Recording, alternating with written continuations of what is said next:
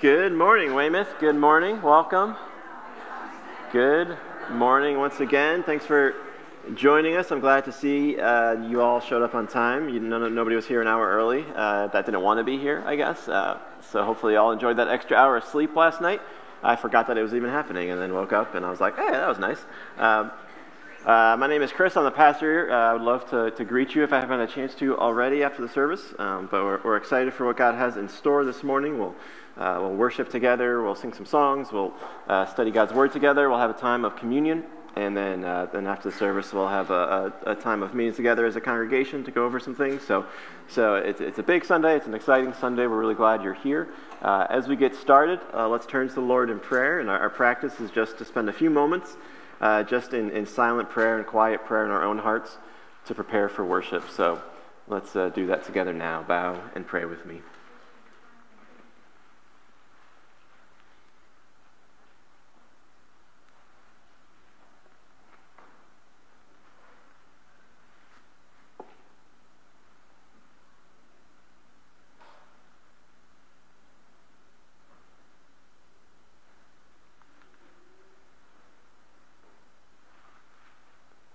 Psalm 51, David prays, "Have mercy on me, O God, according to your steadfast love.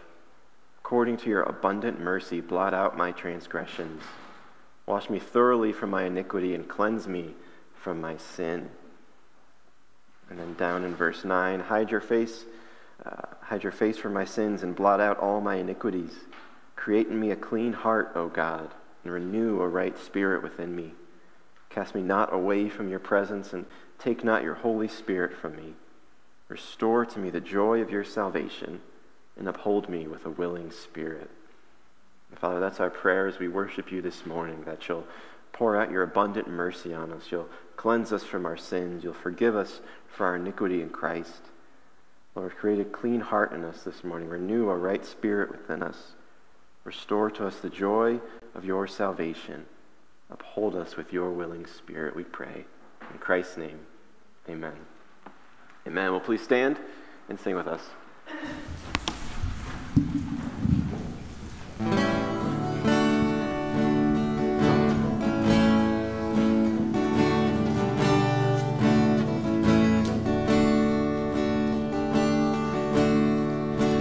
Come thou fount of every blessing, tune my heart to sing thy grace. Streams of mercy never ceasing, call for songs of loudest praise. Teach me some melodious sonnet, sung by flaming tongues above. Praise the mount I'm fixed upon it, mount of thy redeeming love. Here I raise my Ebenezer, hither by thy help I'm come, and I hope by thy good pleasure safely to arrive at home. Jesus saw me when a stranger, wandering from the fold of God. He to rescue me from danger interposed his precious blood. Oh, to grace, how great a debtor daily I'm constrained to be. Let thy grace, Lord, like a fetter, bind my wandering heart to thee. Prone to wander, Lord, I feel it, prone to leave the God I love. Here's my heart, Lord, take and seal it for thy courts above. Amen. You may be seated. Well, we'll keep moving along here, we have just a few announcements for us this morning for our church family. If you've noticed, the welcome table through these doors here in the back is pretty full this week. There's a lot of papers and things. If you look at your bulletin, there's a lot of things to take note of. You can always keep an eye on our website, weymouthchurch.com, to keep up with what's happening. But we have a number of things going on this season as we are officially past Halloween, which I guess means it's Christmas time now, apparently, because we have some Christmas things that we're planning and doing. There's a women's prayer night coming up. That's going to be a time for women to gather together, to pray together. You can find invite cards, information about that on the welcome table. There's also 2 different outreaches we are doing this Christmas season. One is we are partnering with a ministry we support called Live Inspired. That is a ministry that helps provide early literacy training for families, for parents, for young kids. And over the next couple weeks, we are going to be getting a list of, I think, 23 different families and books that they are requesting for the holidays, for Christmas. And we are asking if you as a church family, if you would like to sponsor a stocking for one of these families. So we have a sign up on the welcome table if you would like to do that. In the coming weeks, we'll have some stockings available. We'll have some lists of books available. So the goal will be to fill each stocking with just 3 books for these families to then take and give to them for Christmas to support the ministry of Live Inspired there with these families. So we don't have those lists yet, but we wanted to give you a chance to sign up for that so we know how many stockings we'll have left to fill. So if you'd be interested in doing that, you can sign up at the welcome table. Also, we'll be hosting international students here in December, the 15th, the 16th, and the 17th. This is a ministry we've done in the past where we take international students from Ohio State, Kent State, colleges, Akron, around this Ohio, Northeast Ohio area. And we host them over the Christmas holiday, over winter break, just to be a blessing to them, to meet some of their needs, to give them a place to go for those 3 days during that week. So if you'd be interested in doing that, again, there's information at the welcome table. You can sign up for that. And stay tuned to our website, to the church app this week, as some of the stuff will be getting posted online there as well. So you'll be able to go and sign up online at weymouthchurch.com. And then, as I mentioned at the start of this service, after we're done in our worship service here, around 11:45, 11:50, we'll have a congregational meeting. And this will be a third quarter meeting to give an update on the finances up to this point in the year, but also to give an update on the ministry up to this point in this year. And it's going to be a great time to celebrate God's blessings to us, to talk about some of the new plans and things we're prayerfully thinking about as elders, to hear ministry updates about what's been going on this year, what we're anticipating coming in 2024, and things like that. So I highly encourage you, if you can, we'll try and keep it not too long after the service, and we'll share some things, some different people will share some things, I'll share some things, and it's just a great time to stay up to date. So I really encourage you, if you can, to stay for that. It's going to be a good time together. If we provided at the welcome table, if you didn't get these already, we provided the third quarter financial reports. So if you want to, you can grab this. There's some of this information on the back of your bulletins, but this is a bit more in depth about where we are financially as a church. So this will be what we're talking about the first half of that meeting. So if you didn't grab this yet, you'll have a chance after the service to grab it and come back and look through it before the meeting. So that'll be happening after the service, after we spend some time in God's Word, in worship, and in communion together. So again, that's a lot. I'm sure there's more things that I could talk about here, but pay attention to the website, to the bulletins in the coming weeks. It's an exciting time in our church family. I think Christmas in general is an exciting time, but for what God is doing here in Weymouth, it's particularly eventful, particularly exciting and encouraging. Another encouraging thing that we got to participate in this past week as a church is we were able to partner with Oasis of Hope, which is a crisis pregnancy center, a ministry in Medina to care for the unborn, to care for moms who are in need, dads who are in need, who find themselves in unplanned pregnancy situations. So last week we went Wednesday night and decorated a Christmas tree for their annual fundraiser that happened Friday night, and we decorated a superhero Christmas tree. It was a good time. It was a fun time. The tree turned out great. It got bid on, which was always good. I was a little worried if somebody bought it and spent probably way more than they should have on it, but it was a great time Friday night to support that ministry. And one of the members of our church family, Jill Horvath, is here, and Jill is a volunteer with Oasis of Hope, so I thought it'd be a good chance to invite Jill to come up, tell us a little bit more about that ministry and what's going on, how we can get involved and be praying. But maybe just to start, Jill, just tell us who you are, who you're connected to here in the church, and then how long you've been a part of the Weymouth family here. I'm Jill Horvath, and my husband Dennis Horvath, and we're always in that back row back there. Nice. Yeah. And I've been attending Weymouth 6 months, like at the old church building, and then here, so about 5 years, 5.5, 6 years.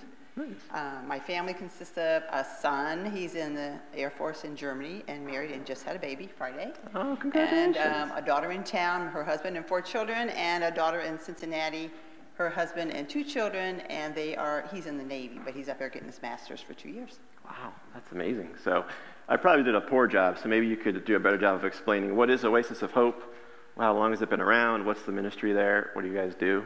Okay. Yeah. Oasis of Hope is Oasis of Hope Pregnancy and Parenting Support Center. So a lady comes in and she's believes she's pregnant. We want to confirm that. So we always try to have an ultrasound tech or nurse who has been trained to get them in that room and see that little baby and that little heartbeat. And that's the first thing we want to know, because some come in abortion-minded, and we want to really try to change that. And so we confirm that they're pregnant, and then we have classes for them. We want them to attend, not just come in and see that they're pregnant, but also get some information about Oasis. So we give them that. We then pray for a mentor for them, what we call a client advocate. And so we meet with them probably about once a week, and we give them a class. We have questions for them. We want to talk to them, see where they're at in life. We keep up. More than that, we want to show an interest. We want to show that we love them. And every person, a volunteer or staff member, we love unconditionally. We take them where they're at, and we just go from there. And we just continually pray for them and just teach and give education to them. Yeah. Yeah, that was one thing I was really encouraged by Friday night, was hearing about how Oasis, once a mom has the baby, that's not the end of the care there. So maybe if you talk a little bit more about the kind of care you give to moms and dads after the baby is born, as they're figuring out this crazy parenting thing and life and like that. Yeah. So I might be out of the questions. Oh yeah, no, you're good. Yeah. Yeah. So I'm a client advocate now. I used to work in the boutique, but I'm a client advocate now, and so that's kind of one of the main things that they're going to learn from. So when they sign up for classes, we have a little video. It's called a Bright Course or Earn While You Learn. We have 2 different curriculums, but a lot of us do the Bright Course now, because when COVID came, we had to go online, and so we were presented with this new course. And so they watch a video, and they have homework questions they kind of fill out as they watch the video, and then the worksheet questions, and then there's homework questions, and then we meet with them. So we go over the questions with them. We as leaders or advocates are given discussion questions, things to bring up. But your client, the mother's there, and sometimes the father comes along. We really encourage that, but sometimes we get the fathers in there. And so where they're at, and maybe what struggles they're going through. So you want to address those and ask them what's going on in their lives, and just care about them. And occasionally you might meet with them outside. Like I have one client that's a virtual client, so I've really only probably seen her 3 or 4 times. But we, in person, so I sometimes will drive down to her home and go to coffee or take her shopping or whatever needs. So you just want to meet their needs. Yeah. And then they, after they take their class, they get vouchers, and they can go downstairs in the boutique and shop. Diapers, wipes, furniture, toys, some personal items. Anything a baby needs, we try to have down there. People donate old, gently used, and new things, so they can go down and shop then. And so just again, we just love on them. We have classes, group classes also. They might come in and do a CPR class, or do how to bathe your baby. This is your first time you've had a baby and you don't really know how do you bathe that infant. It's kind of uncomfortable to do, so you want to show them. Nutrition classes, maybe discipline class, just all kinds of classes we offer. Financial classes, some of them are struggling, a lot of them are struggling financially. And so those are just the things we teach them. Yeah, that's really cool. So maybe tell us, how long have you served with Oasis of Hope? And then, without using any names, have there been any particular highlights, encouragements over the years as you've worked with these women and these families? Yeah, so I've been with Oasis a little over 11 years. We first started meeting in a very claustrophobic office. But then, Lord blessed, and we got the building where we are on Court Street. It's the old United Way building, the big building with the big white pillars across from the funeral home. So that's where we're at. We have big signs out there. And so we've been there 11 years, and I've been there ever since we opened that building up. I was at another church originally when Tracy, who is now the director, came to talk about Oasis, and I'd been praying about where, God, do you want me to be in ministry? And that was the day it happened. And I just talked to her afterwards, and I've been there ever since. And my moments are probably, there's a few highlights. The first one would be when an abortion-minded person comes in, and we show them that heartbeat, and they change their mind. And that is the biggest blessing. And the next ones are just every little baby that's born there. I just love that, to see them. And we've been with that parent for almost 9 months and working with them in the final moments here. And we see the birth. And then also the biggest thing is we do teach, we want them to learn about God. So when you get to the point where you feel that person is open to you, to listening to you, you would say, can I pray with you today? You might start there. Because each lesson has a spiritual application page, and they feel free to read it because it comes in their lesson. Some don't, but sometimes I will go over the verses anyway if I feel that they're ready to hear them. And then to share the gospel. But we have had women come to know Christ, and that is probably the most, that's the biggest blessing there, because that's our goal. Save babies, help them, parent them, educate them, and see them come to know the Lord. Amazing. Praise God. That's awesome. So how can we participate in that, first maybe through our prayers? Like what can we be praying for the ministry of Oasis? Okay. The first thing I would ask for prayer for is for each girl who walks through those doors or picks up the phone. Actually, a lot of them will call beforehand. And especially if they are abortion-minded, that they would see that that is a baby inside and that they can keep that baby and raise that baby or give it up for adoption. We have had a few give up for adoption, and that's probably the best alternative for them. And the best choice for them, so they do that. But pray for each of them, and then pray for us as all the staff and the volunteers there, that we would just love them unconditionally, not judge, meet them where they're at, and that we as, I'm a client advocate, but that we as client advocates can just know where to go with the lessons and just to understand where they're at and try to help them through their issues. That's amazing. And know the Lord, that's also. Yes, that's good. And then on top of prayers, how could we, get involved more as a church? What are the needs that we could help meet, or if people were interested in getting more involved in Oasis, what would be some helpful ways to do that? Okay, so we have the boutique downstairs, which always needs help. You do laundry, you fold laundry, that's part of it. You wash things up. So there's a boutique, there's always the desk, the receptionist area. There's a lady at the desk all times. We try to have that at all times. And client advocates, as myself. Also, if you're ever pregnant, you find yourself pregnant, and we always need models to come in because we have one trained, licensed ultrasound tech, and after that we have quite a few nurses actually on staff or volunteer, and we want to train each one of those so that there's always somebody there when somebody walks through that door, and that's the first thing we do is do an ultrasound for them. So, but we always are looking for models to train. So if you find yourself pregnant and you're a couple months along or a few weeks along, if you want to come in and so they can practice on you, really. We need, because we have to have models so they can get trained. Wow. And so those, and then the next question is... So things that we could use right now, of course we always use diapers, wipes, and things like that, clothing. But as far as outside of the desk and the boutique and client advocates, right now if you are a handyman or a handy woman, we always need some things fixed, always need some updating. Like right now we're trying to update the bathrooms, wallpaper torn down, paint them, and replace the flooring.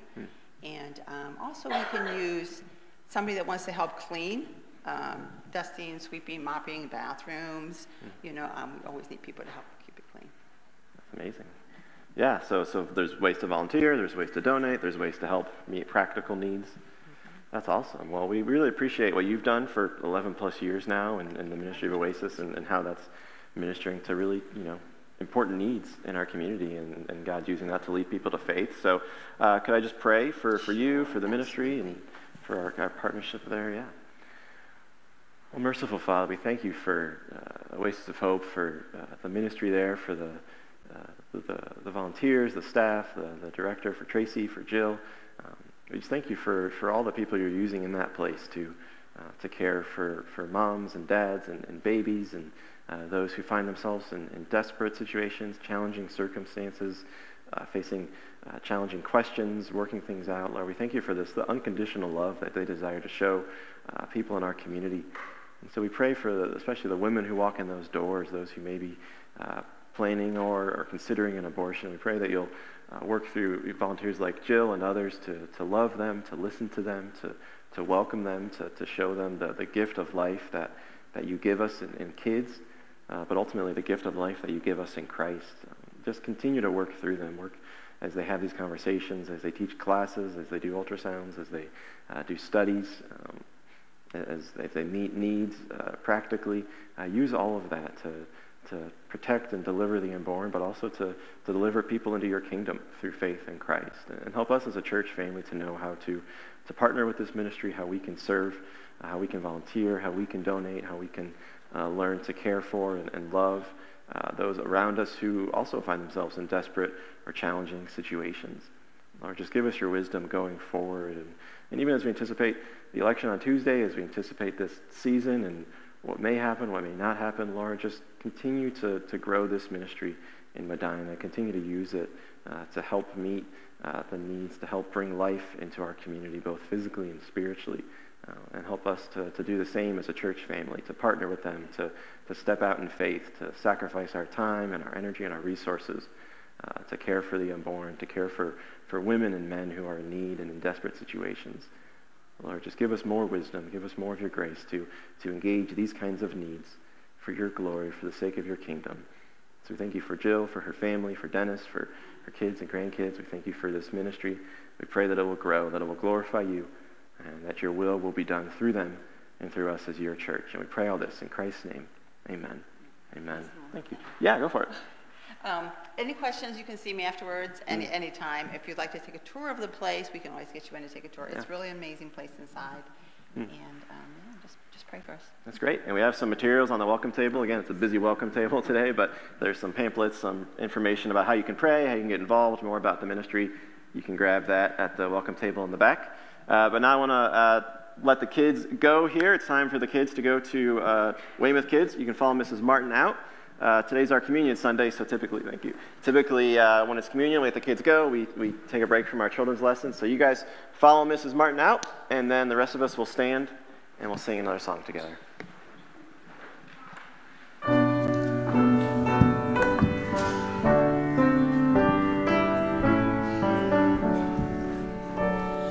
Holy, holy, holy, Lord God Almighty, early in the morning our song shall rise to thee.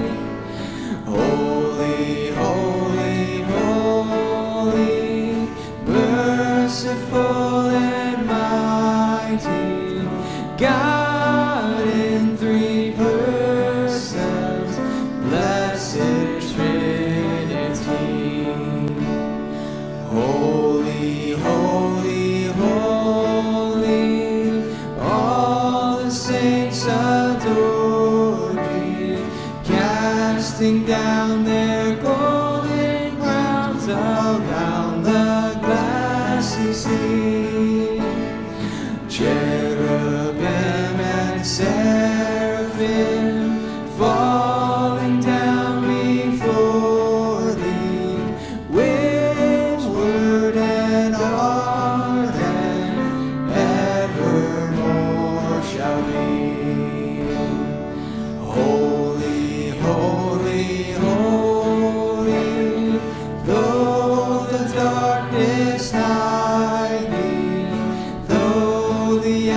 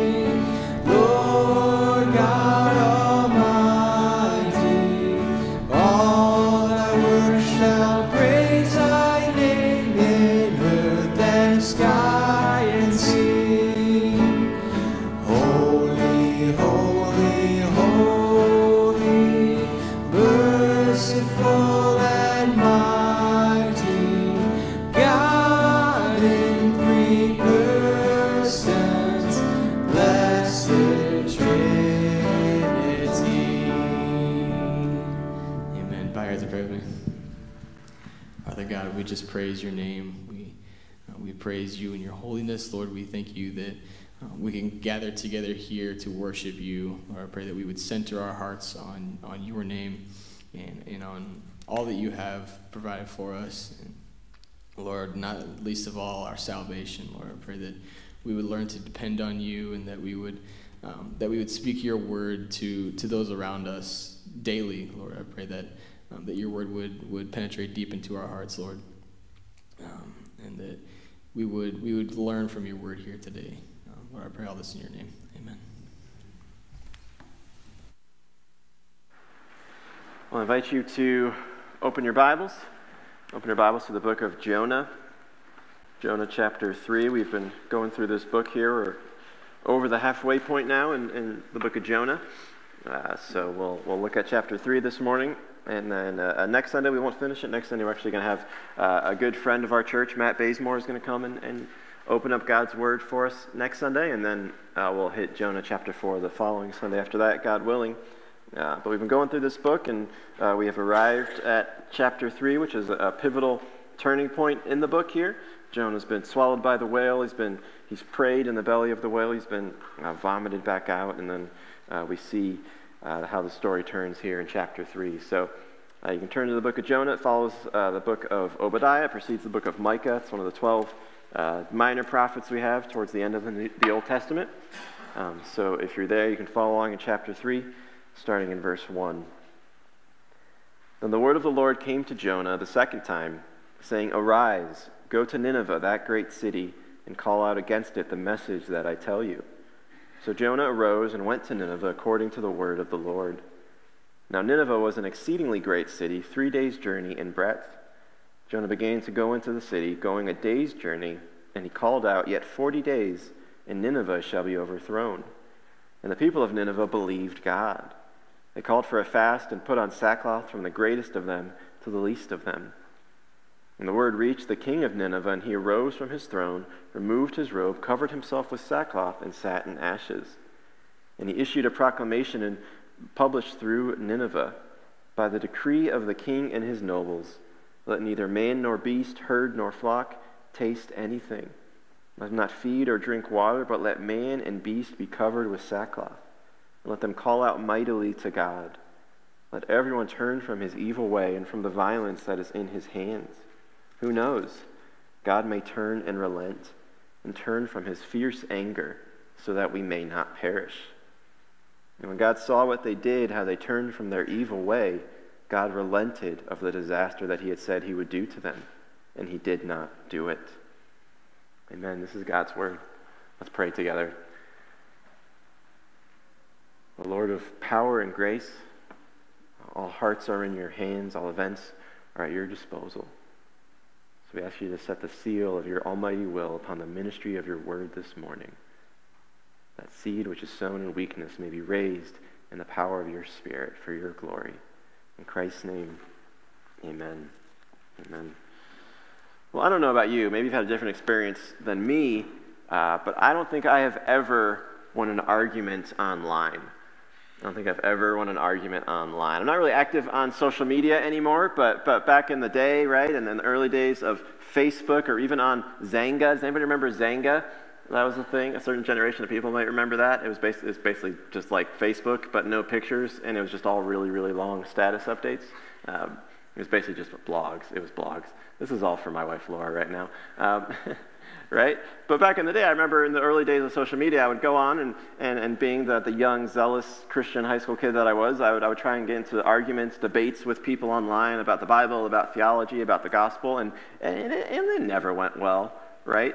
Nobody ever responded positively when I told them that they were wrong or that they were going to hell or that they were going to be judged, right? That space, social media is inherently a disembodied, inherently a hostile, volatile space. And it's very, very rare that you'll go into that kind of hostile space and get a good response if you tell somebody that they're wrong, right? That doesn't usually go very well. They don't usually respond very well to that. And I thought about that here in Jonah 3 because what's happening in Jonah 3 is that the prophet Jonah, he's also going into an extremely hostile, volatile space. And he's going with a message that the people there are not just wrong, but actually the people there are going to be destroyed. That'd be a fun Facebook post, right? Fun Instagram post like, hey, everybody, you're going to be destroyed in 40 days.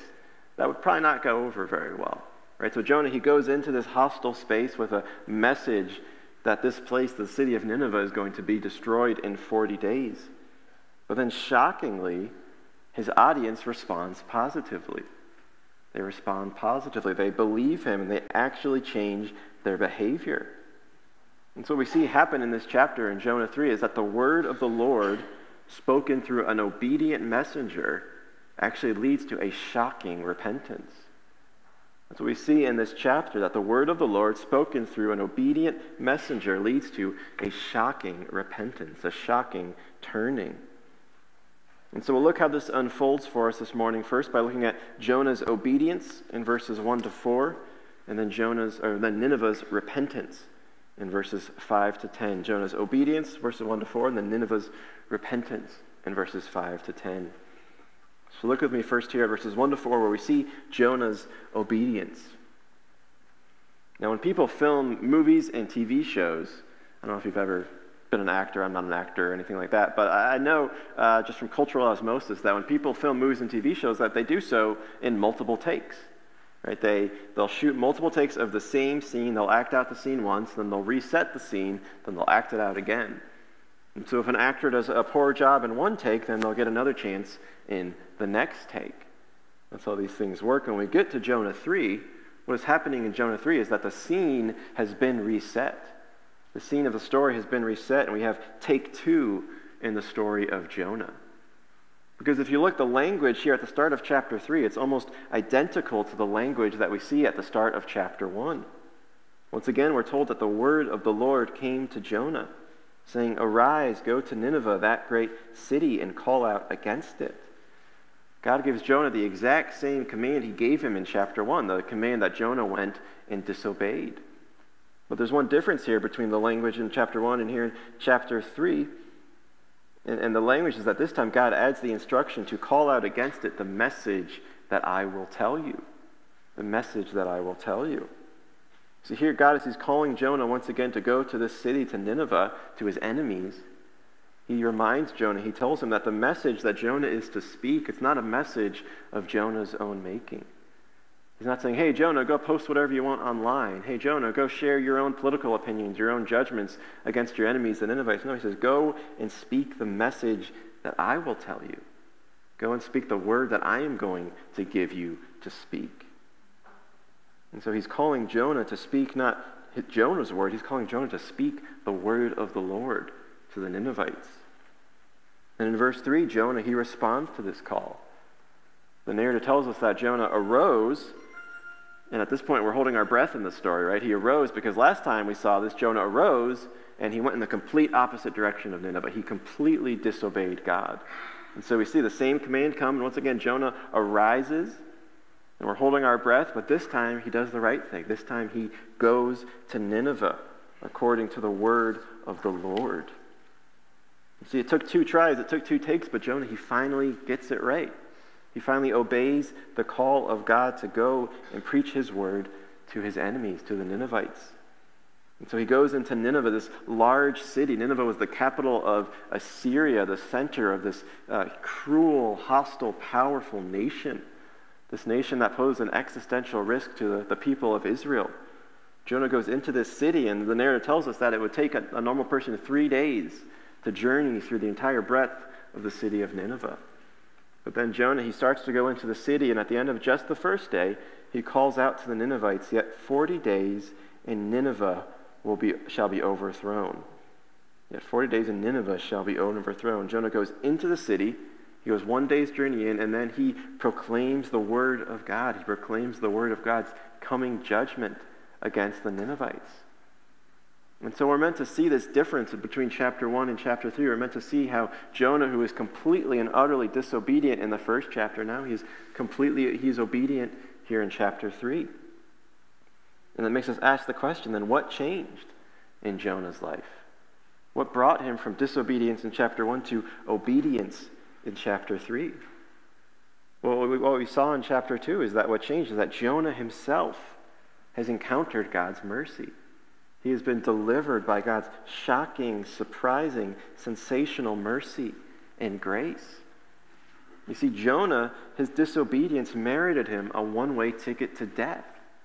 Because he had disobeyed God's call to go to Nineveh in chapter 1, he was cast into the storm at the end of chapter 1. And within that storm, he faced certain death. He faced the reality of drowning, of dying, of being submerged in death.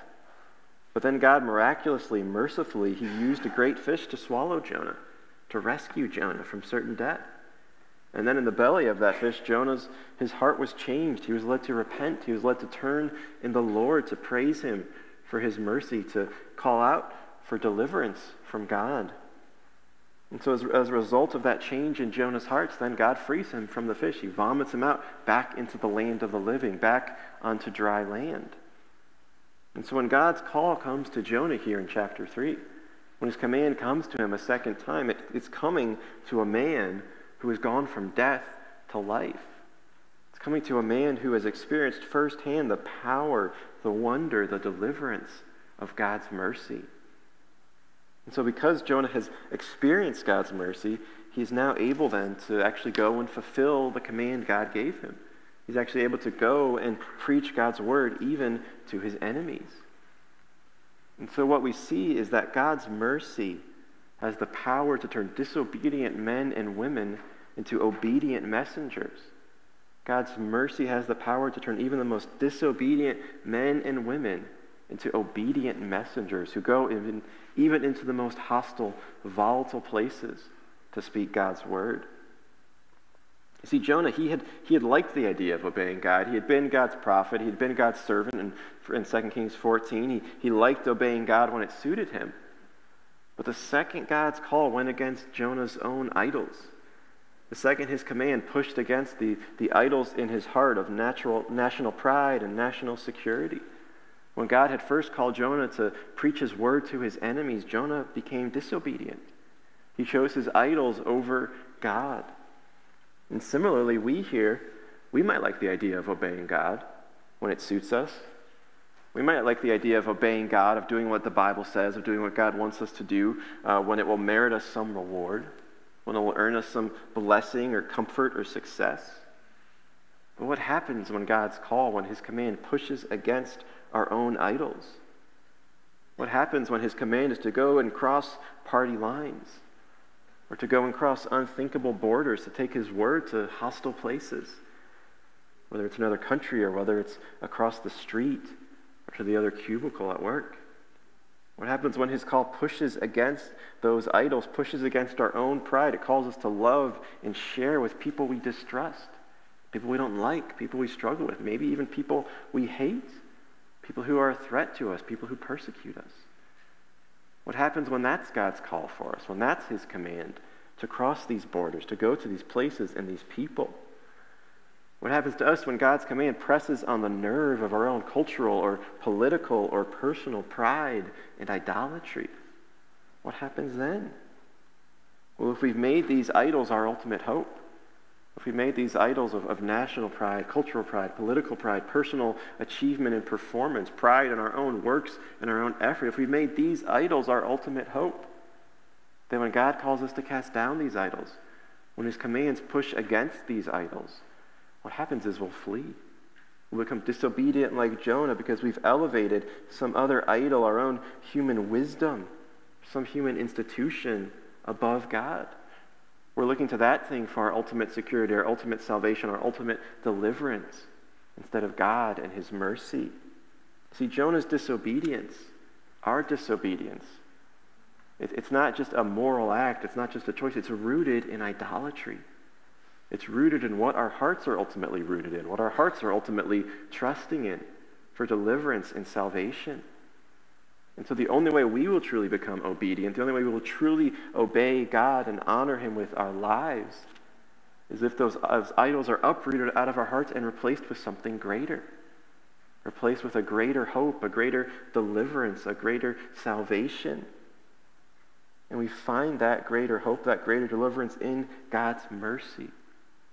We find this replacing power, this transforming power that can cast aside our idols, that can lead us to disobedience because we have found a greater hope, than anything those idols could offer. Because if we've truly encountered God's mercy, then that means that we've come to see the sin in our own hearts. We've come to see that no amount of performance, no amount of moral or spiritual effort can make up for the failure at the depth of our being. That no human idol, no human wisdom can make up for the death that we carry around with us because of our sin. The destruction that is at the root of our hearts because of our idols. You see, if we've encountered God's mercy, and what that means is that we have been submerged like Jonah into the depths and darkness of sin, of death. We've recognized how forsaken, how fallen, how broken, how helpless we are on our own. Because the only time we truly encounter God's mercy is when God brings us to a point like he did with Jonah, where we realize that God's mercy is the only hope we have. That no human idol, no human effort will ever provide the deliverance from sin, the deliverance from death that we truly need.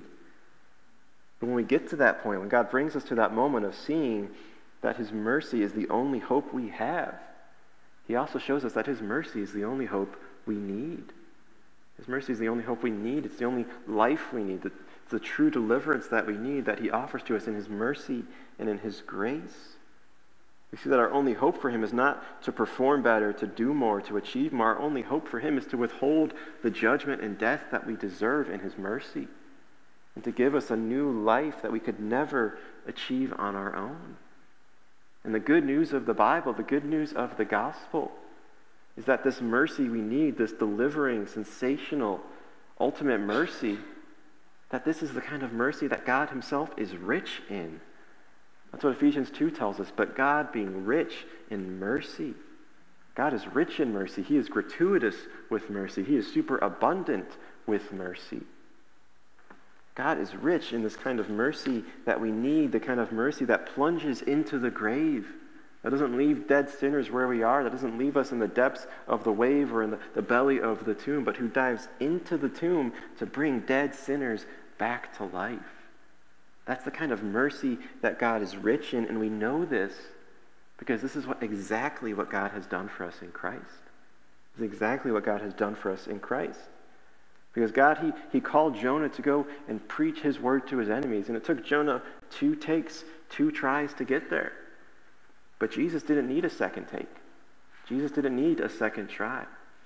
He was God's perfect, obedient servant, his son who perfectly obeyed God's call to take on flesh, to go into a hostile, volatile world, not just to preach to his enemies, but to die for his enemies. And Jesus, he didn't just teach God's word to us. He didn't just proclaim God's word like Jonah did. The Bible tells us Jesus is God's word to us. He is the word of God made flesh.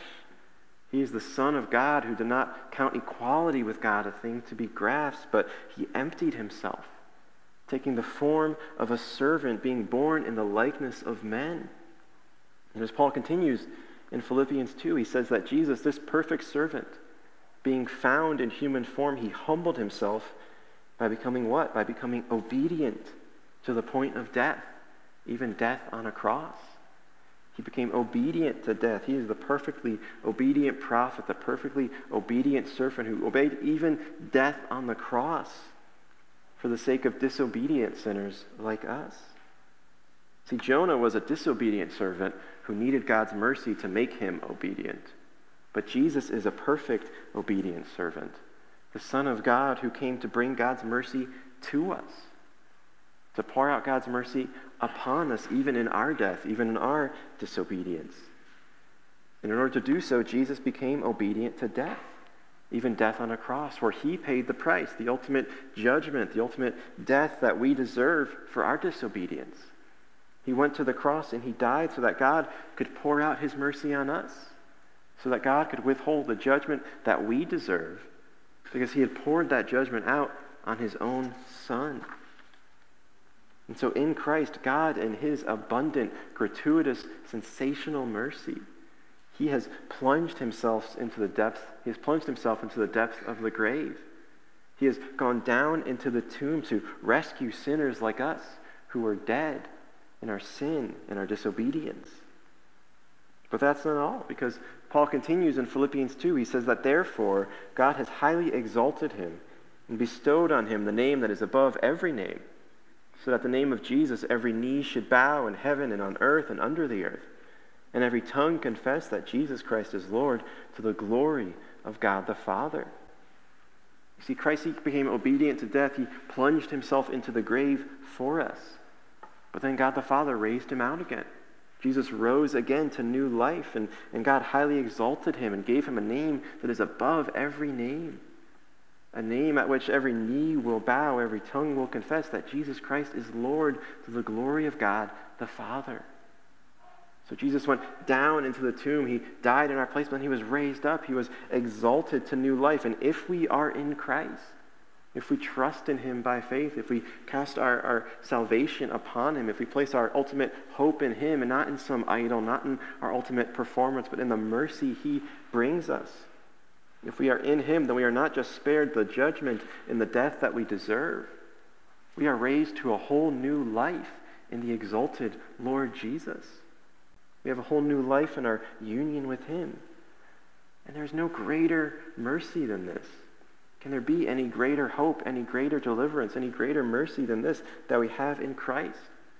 Because the depth of our sin and death are not enough to keep us from the height of the mercy and life that Christ provides for us. No matter how low you've gone, no matter how deep down into death and disobedience and sin you've tumbled, nothing can keep God's mercy in Christ from coming down and bringing you up and raising you up into new life. His mercy is that powerful, it's that sensational, it's that transformative. As Richard Sibbes put it, there is more mercy in Christ than sin in us. If you remember one thing from this sermon, just remember that line from Sibbes: there is more mercy in Christ than sin in us. That's the whole thing right there. That's the whole Christian life right there. If you know that, if you believe that, if you come to see that, it will change everything, both in this life but also into eternity. Because if we have encountered this mercy in Christ, if we have found this life in Christ, it radically transforms how we live. This mercy doesn't just give us hope, oh great, I'm going to get to go to heaven someday. It doesn't just give us a get out of hell free card. This mercy radically transforms the life we live, because we know we've been brought from death to life. We hadn't received mercy. We were doomed in our sin, but now we have received mercy. We've been brought out of the grave. We have a new life where we can know God. We can walk with him. We can serve him. We can be his servants, just as Christ has served us and rescued us. God's mercy in Christ, then, it gives us a new motive, a new freedom, and a new power to live in obedience to God with the help of his Spirit. Before Christ, apart from Christ, we are unable to perfectly obey him, unable to do his will, to do what he has called us to do. But in Christ now, not perfectly, but in Christ now, we can start to obey him. With his help, with the help of his Spirit, we can put sin to death. We can turn away from sin. We can live for Christ. And part of that means that this mercy that has rescued us, this mercy that has compelled us in Christ to turn away from our sin, to be rescued and brought into new life, this same mercy also compels us to offer the same love and hope and grace to even those who oppose us, to even those who persecute us, to even those who seek to destroy us. Because if we understand this mercy, if we understand this gospel message, if we see the depths of our sin, how deep and dark our sin is, then who are we to judge the sin and the depth of sin in other people? Who are we to think that we are any better than anyone else, even the worst of sinners? Because we are the worst of sinners. We were dead in the tomb, and yet Christ has raised us up, not because of anything we've done, but because of his mercy. And if we've been delivered by this mercy, who are we? Who are we to withhold this same mercy from others? Who are we to say that anyone else is outside of the realm of God's grace? Who are we to say that? Who are we to think that there are people who are not worthy of the same mercy that we weren't worthy for? The same mercy that came to us only as a gift of God's grace in the person and work of Christ. Who are we to withhold that even from those who are our enemies? Even from those who pose the greatest risk to us? Because in Christ, if we have encountered God's mercy, then we have a whole new basis to offer his mercy and his grace to even the most unthinkable people, because we were the most unthinkable people. We were the most surprising, the most shocking sinners, and yet we have been rescued by his mercy. So who are we to withhold that from other people? To say no when God calls us to cross the border, to say no when God calls us to cross the street, to say no when God calls us to love even that difficult person in our families or in our schools or in our workplaces, to love that person who's on the other side of a political debate, to love that person who has vastly different morals and worldviews from us. Who are we to withhold this mercy that Christ has offered to us? This mercy that can turn disobedient, dead men and women into obedient messengers. If we get this mercy, if we see it, if we rest in it, if we take it seriously, it'll transform us. It'll lead us to step out in faith to offer the message of God's mercy even to our enemies. And if we do that, if we step out in faith in this way, compelled by the mercy that God has poured out in Christ for us, if we share this mercy with others, then we might just be surprised by the response we get. We might just be surprised when we see that God leads people to respond positively to this mercy, to turn from their sin. We might just be surprised to see a response from others that is more sensational, more wonderful than we ever could have imagined. Because that's what happened to Jonah. That's what happens here in chapter 3 as Jonah's obedience leads to Nineveh's repentance. Nineveh's repentance in verses 5 to 10. Now, I love stories of movies and shows and books that have a big twists or big surprises in them, right? I won't name any of them now because I don't want to spoil anybody and get angry emails tomorrow morning. But I love stories that have big twists or surprises. And so I've enjoyed studying the book of Jonah, because Jonah is a book that is filled with twists. It is filled with surprises. It is filled with, shocking turns in the narrative here. We see the surprise of God's initial call for Jonah to go to Nineveh, to go and preach to his enemies. We see the surprise of Jonah, a prophet, doing something no other prophet has done, which is to disobey the call of God. We see the surprise of a giant fish coming out of nowhere and then swallowing Jonah up. And we're like, okay, what do we do with that? That's crazy. Right? These things are surprising, they're shocking, they're sensational. But there may be no greater surprise, no greater shock in the story of Jonah than the way that the Ninevites respond to Jonah's message. The way that they respond, because in response to what Jonah preaches, the narrator tells us that the people of Nineveh believed God. They called for a fast and put on sackcloth from the greatest of them to the least of them. The people of Nineveh, they hear this call that in 40 days Nineveh is going to be overthrown, it's going to be destroyed, and they respond by fasting. They respond by putting on sackcloth. And these two behaviors in that culture at that time, they were behaviors that were traditional signs of grief, of penitence.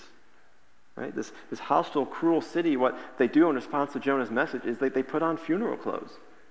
They don funeral garb. They put on sackcloth. They sit in the ashes. They embrace a posture of grief and repentance.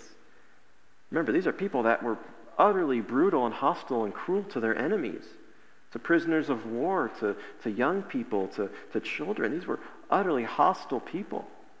And here they are grieving, repenting, putting on sackcloth from the least of them to the greatest of them. This is a complete repentance here. The entire city of Nineveh, from the least to the greatest, turns in grief for their sin and fear of the Lord. And the question is, why would they do this? Why would this great hostile city do this? Well, the narrator tells us, he says, it's because they believed God. Because they believed God. Now notice it doesn't say because they believed Jonah, because they thought Jonah was a very compelling messenger. It says they believed God.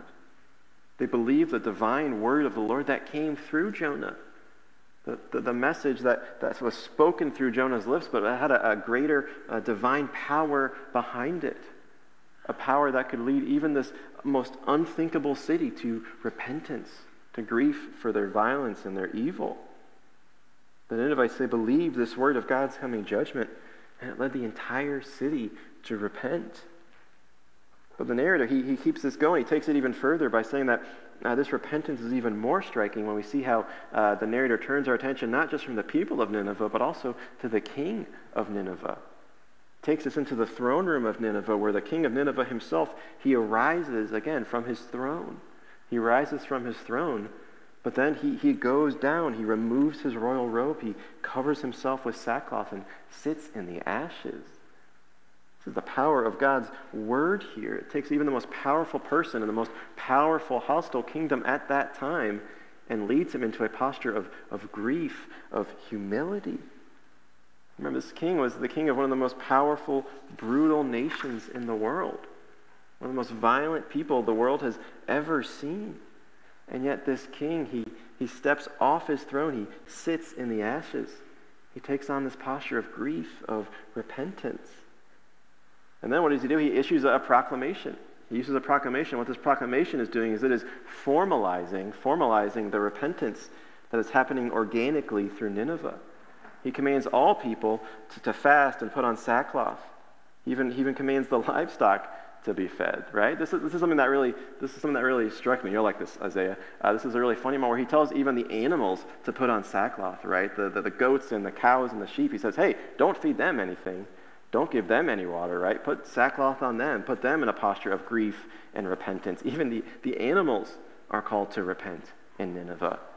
That's how complete this repentance is. That's how complete this grief, this turning from sin is. The narrative is trying to show us how total this repentance is. And as the king, he calls all living things in Nineveh, men and women, even the animals, he calls them to call out mightily to God, to turn from his evil way and from the violence that is in his hands. This most violent, most cruel of nations, the king himself is calling people, hey, turn away from that violence. Turn away from that evil. Call out mightily to God. He's telling these people to repent, to turn and cry out to God for mercy. And this call for repentance is a call to turn.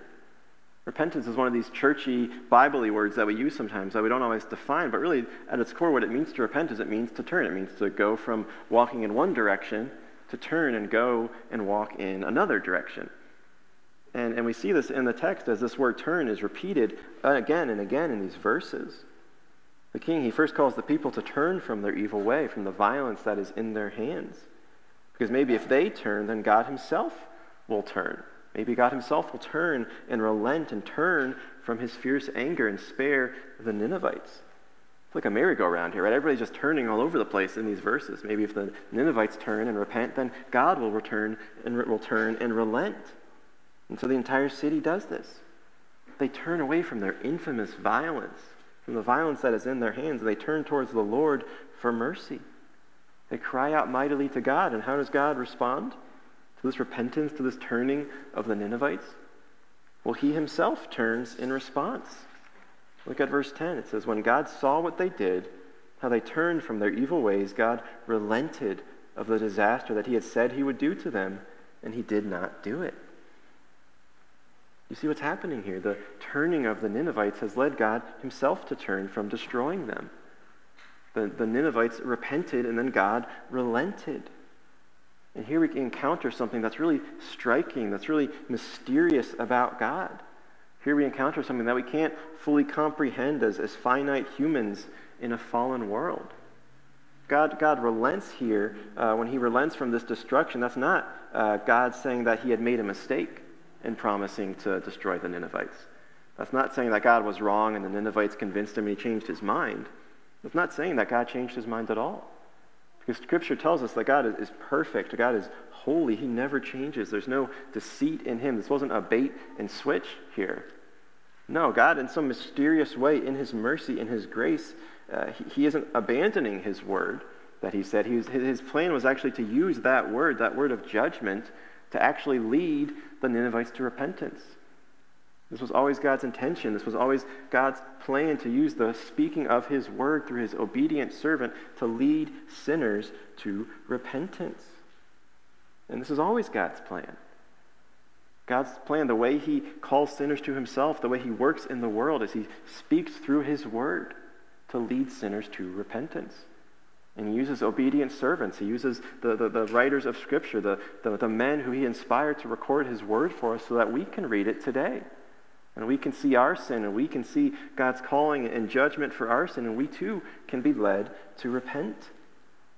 This is always God's purpose, is to speak through his word, to speak through his servants in his word, to lead sinners to repentance, to lead sinners to turn from their evil, to cry out for his mercy. This was God's plan for the Ninevites. This was God's plan for Jonah. This is God's plan for us. And so we see something really important here about the character of God. We see in Scripture that, yes, God is just. Yes, God is holy. Yes, he hates evil. He hates injustice. He oppression and sin. But he is also full of mercy. He's willing to send his word to lead even the worst of sinners, even the worst of worst, to repentance, to turn and be spared. This is what God is doing in the world. He is working through his word to lead more and more people who are dead in their sins to cry out for his mercy. And this is important because so often the reason that we flee from God, the reason that we run from God, the reason we turn away from him, is that we think that our mistakes and failures, our sin and our death, it's too much for God to handle. It's too much for God to ever accept us.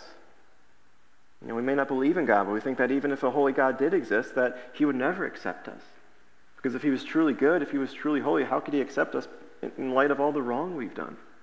In light of all the ways we've messed up, all the ways we've broken his law, all the ways we've been selfish and sinful and chased after idols and disobedience. We think that we're too broken, we're too foolish, we're too full of guilt for God to accept us. And so really, according to the Bible, the only thing that's truly keeping us from knowing God, from receiving God's mercy, from being accepted by him, the only thing keeping us from that, it's not our failures, it's not our mistakes, it's not even our sin, it's our lack of repentance. It's the fact that we are unwilling to turn towards him because we don't think that he's willing to turn towards us. But the message of the gospel is that he already has. He already has turned towards us in mercy in Christ. And so the only thing keeping us away from him is our lack of faith, our lack of willingness to repent. We don't come to God because our understanding of his mercy is far too small. Because we treat God like a boss and we think, hey, if I just do these things for God, then he'll reward me. We don't see him as this merciful, gracious Father, abounding in mercy and steadfast love, who sent his Son to turn towards us so that we can turn towards him, to pay the price for us so that we can receive his mercy. As John Owen put it, the main reason why we turn away from God is because we have too small a view of his heart for us. We have too small a view of his mercy towards us. So how do we change that? How do we see that God is willing to accept us, that God is abundant in mercy, gratuitous in mercy for us in Christ? Well, this changes for us. We see that just like the Ninevites did by hearing the word of God, by looking to God's word, because it was God's word spoken through Jonah that led the Ninevites to repentance, and it's God's word revealed in the pages of Scripture that leads us to repentance. Because in the pages of Scripture, we see revealed for us the person and work of Jesus Christ, of God's Son, the ultimate word from the Father, who declares in Matthew 11:28, he says, "Come to me, all who labor and are heavy laden, and I will give you rest. Take my yoke upon you and learn from me, for I am gentle and lowly in heart, and you will find rest for your souls. For my yoke is easy and my burden is light." You see, Jesus' message to those who are weighed down by sin and failure and death, burdened by all of our efforts, our works, our attempts to cover over our sin, to deliver ourselves through our own efforts, through our own idols, his word to us in this place of darkness and death that reveals God's heart to us, his word is come. It's turn. It's come and find rest for your souls. You don't have to chase after another idol. You don't have to check enough boxes. You don't have to do enough good works. Just look to Christ. Come to him. Come to the one who turned towards you, is himself God's mercy for us. Because he says he is gentle and lowly in heart. In Christ we see that at his heart God is full of mercy, full of gentleness and humility. He's able to meet with us where we are. He's able to welcome and accept even the worst of sinners who place their faith in Christ. There's no darkness, there's no despair, there is no death, there are no mistakes, there is no failure that God cannot treat with his mercy. There's more mercy in Christ than sin in us. And so we can turn to him, we can come to him and find rest for our souls. We can receive the yoke of Christ on us, which is not a yoke that crushes us, but a yoke that liberates us, that leads us into a liberated life of obeying him and serving him and telling other people about him. Because he's already done everything necessary to purchase our salvation, to purchase God's mercy for us. All we need to do is turn and repent, to find a rest in Christ that is available, that is life-giving, that is eternity-altering, no matter who we are, no matter where we come from, no matter what we've done. This is the mercy that is available to us in Christ. And the Ninevites, they got to experience a part of this mercy. But it's not clear that they went on to find the full rest of God's mercy in Christ. They heard the word of the Lord, they repented, they turned away from their violence, but it's not clear that they fully entered into a relationship with God. Because the term that they use for God in Hebrew, it's the word Elohim. It's the generic word for God, which is different than Yahweh, the covenant name for God given to him by his people. And so it seems that the Ninevites, out of fear and judgment, they turned from their wickedness and violence, but not that they turned into the full worship of God like the sailors did at the end of chapter 1. But even then their repentance was enough for God to be merciful, for God to relent. Because that's how great his mercy is. And if that's how great his mercy was for them who didn't know Christ, how much more is his mercy great and sufficient for us who have known Christ, who do get to know Christ, who do get to encounter God's mercy in Christ. This is what is available to us. This is the kind of mercy he pours out. And you would think that Jonah, of all people, who himself had encountered God's mercy in a miraculous way, you think that he would be first in line to celebrate the repentance of the Ninevites. But as we'll see in chapter 4 in a couple weeks, we'll see that the story has one more twist in store for us. It has one more sobering surprise to come. But what about you? Have you truly encountered this mercy in Christ?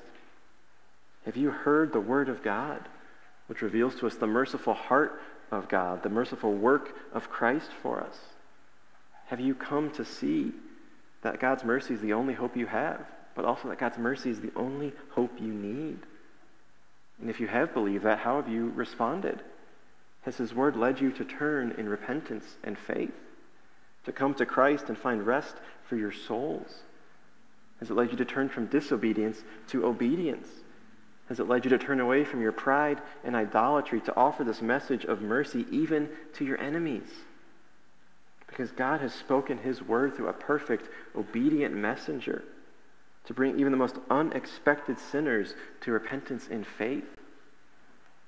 So don't let your pride this morning, don't let your idols, don't let your shame, don't let your fear keep you from turning, keep you from coming to Christ. Because Jesus himself said, "Come to me, all who labor and are heavy laden, and I will give you rest." Let's pray. Merciful Father, we thank you as we've read and seen in this passage how great your mercy is, how it can turn even the most hostile, the most dangerous, the most volatile of cities to repentance, to cry out mightily to God. We thank you that you are God who is working in the world through your word, through your servants, to lead more people to repentance, to lead more people to cry out for your mercy. Lord, help us to participate in that. Help us to take your word to others, even the most unexpected or the most challenging people and places, to speak your word to them, to share your word with them, that they might come to know your mercy in Christ. Lord, give us boldness, give us confidence. Help us to rest so fully in Christ that we're willing to give everything else up for him, that others might come to know this mercy. Lord, help us to do all this in your power and the strength of your Spirit, for your glory. In Christ's name, amen. Amen. Well, let's stand and we'll sing another song together.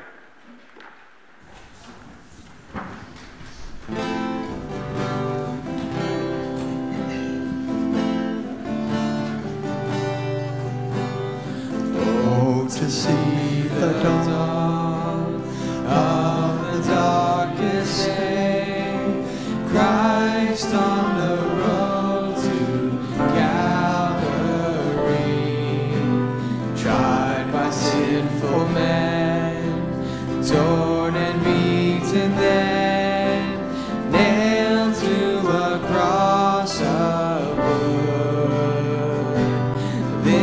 the power of the cross. Christ became sin for us, took the blame, bore the wrath. We stand forgiven at the cross.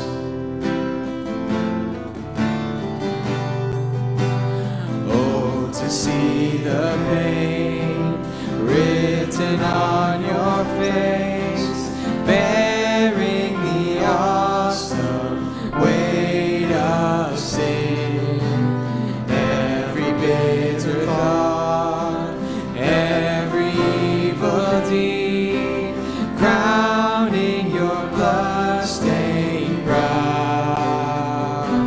This the power of the cross. Christ became sin for us, took the blame, bore the wrath. We stand forgiven at the cross.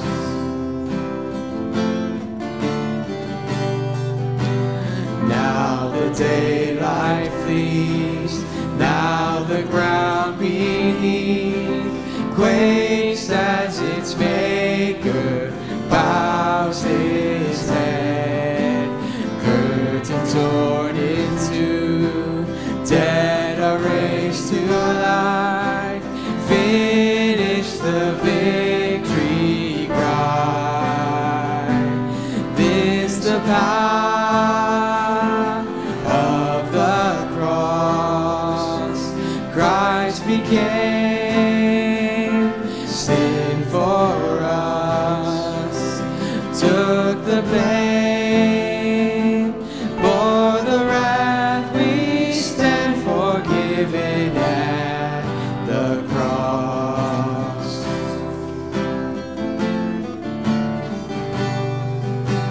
Oh, to see my name written in the wounds, for through your suffering I am free. Death is crushed to death, life is mine to live, won through your selfless love. This the power of the cross. Son of God, slain for us. What a love, what a cost. We stand forgiven at the cross. Amen. You can be seated. We'll come to the end of our worship time here by celebrating communion together.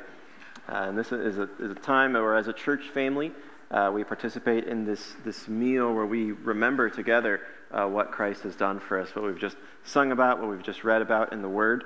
So let me read for us from 1 Corinthians chapter 11. Apostle Paul says, "For I received from the Lord what I also delivered to you. The Lord Jesus, on the night when he was betrayed, took bread, and when he had given thanks, he broke it and said, 'This is my body, which is for you. Do this in remembrance of me.' The same way also he took the cup after supper, saying, 'This cup is the new covenant in my blood. Do this as often as you drink it in remembrance of me. For as often as you eat this bread and drink the cup, you proclaim the Lord's death until he comes.'" So this time of communion, it's a time of remembrance, a time of celebration, a time to proclaim to our own hearts, to one another, through the symbol of the bread, the symbol of the cup, how Christ's body was broken for us, how his blood was shed for us, how God poured out his mercy upon us and delivered us from death and judgment through the death and resurrection of Christ. And so we would say that if you're here this morning, you're not sure about these things, you're not sure what this means, you're not sure that you have placed your trust in Christ, if you've personally received this mercy that we've been talking about, then we invite you this morning, instead of taking the elements themselves, we invite you to take Christ. So let this be the morning that you cast yourself on Christ's mercy. This be the morning that you look to him in faith. If you have any questions about that or how to do that or what that means, I'd love to talk with you more this morning after the service. But if you have made this profession of faith in Christ and are participating in this time, then our practice as a church is we pass out the bread first, and we take it and receive it individually, eat it individually and prayerfully, contemplatively, and then we'll pass out the cup, and when we receive the cup, we take it and we hold on to it together, and then we drink it together as a symbol of our unity in Christ. So allow me to pray for the bread. Father, we thank you for this ordinance, for the symbol of the bread that reminds us of Jesus Christ, the bread of life, whose body was broken for us, that we might be made whole, whose body was broken in death, that we might be made alive. Lord, so help us to proclaim this good news to ourselves, to one another, to receive this bread humbly and joyfully, wondrously, as we remember your mercy to us in Christ. In his name we pray. Amen.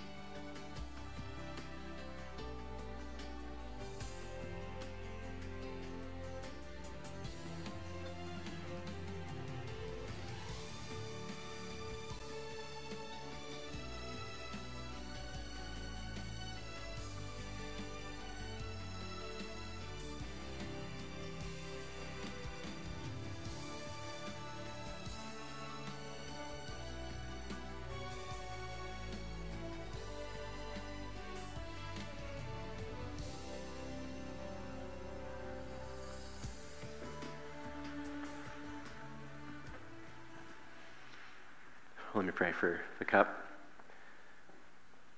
Oh, merciful Father, we thank you for sending your Son to shed his blood for us, to cleanse us from our sin, to make us new, to bring us into new life with you.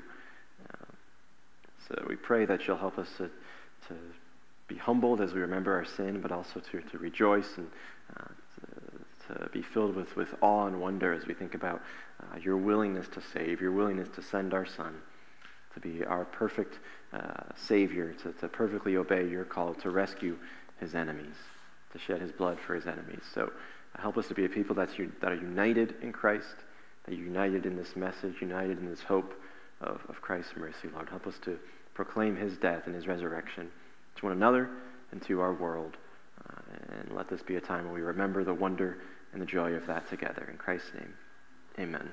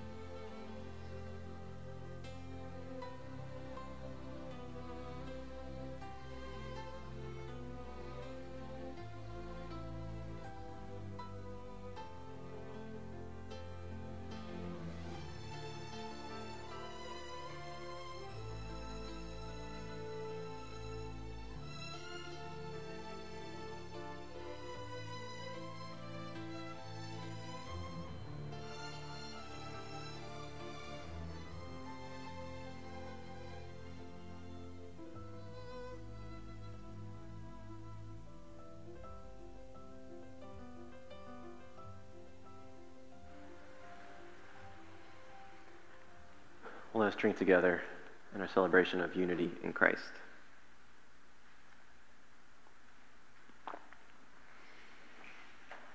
All right, well, let me pray for us, and then we'll stand and sing one final song together.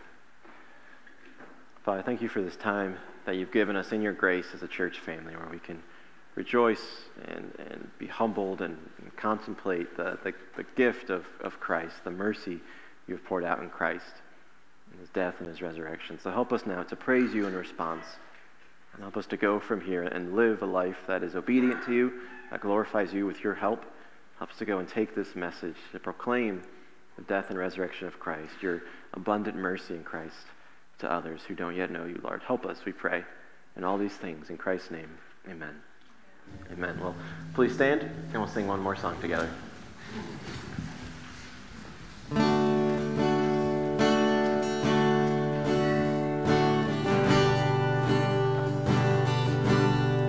What is our hope in life and death?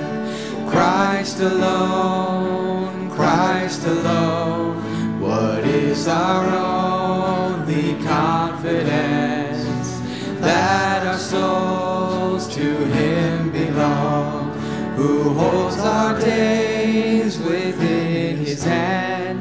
What comes apart from his command, and what will keep us to the end? The love of Christ in which we stand. Oh, sing hallelujah, our hope springs eternal. Oh, sing hallelujah, now and ever we confess Christ our hope in life and death.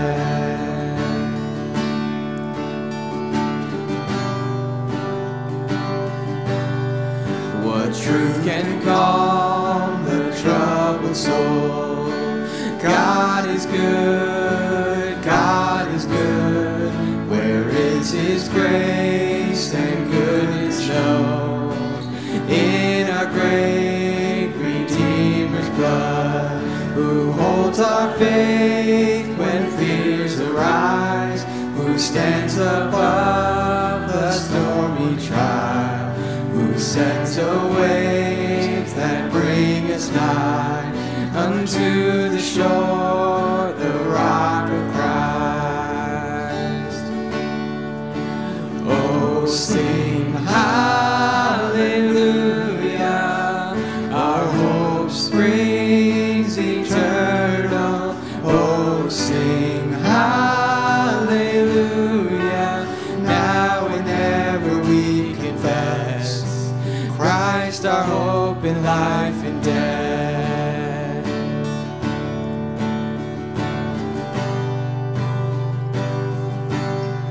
Unto the grave what shall we sing? Christ he lives, Christ he lives. And what reward will heaven bring? Everlasting life with him. There we will rise to meet the Lord. Then sin and death will be destroyed, and we will feast in endless joy when Christ is ours forevermore. Oh, sing hallelujah, our hope springs eternal. Oh, sing hallelujah, now and ever we confess Christ our hope in life and death. Oh, sing hallelujah, our hope springs eternal. Oh, sing hallelujah, now and ever we confess Christ our hope in life and death. Now and ever we confess Christ our hope in life and death. Amen. Well, let's remain standing just for a final word of benediction. Just a reminder, after the service, we'll take about 5 minutes. You can go pick up kids from the nursery, refresh your coffee if you want. I don't know if there's any donuts left, which you can bring back in here if you really want to. And then we'll have our congregational meeting in about 5 minutes. So I really encourage you, if you're able to come and stay for that, especially if you're a member, that'll be a good time together. But let's go with these words from Romans chapter 15, verse 13. Now may the God of hope fill you with all joy and peace in believing, so that by the power of the Holy Spirit you may abound in hope. Amen. Go in peace.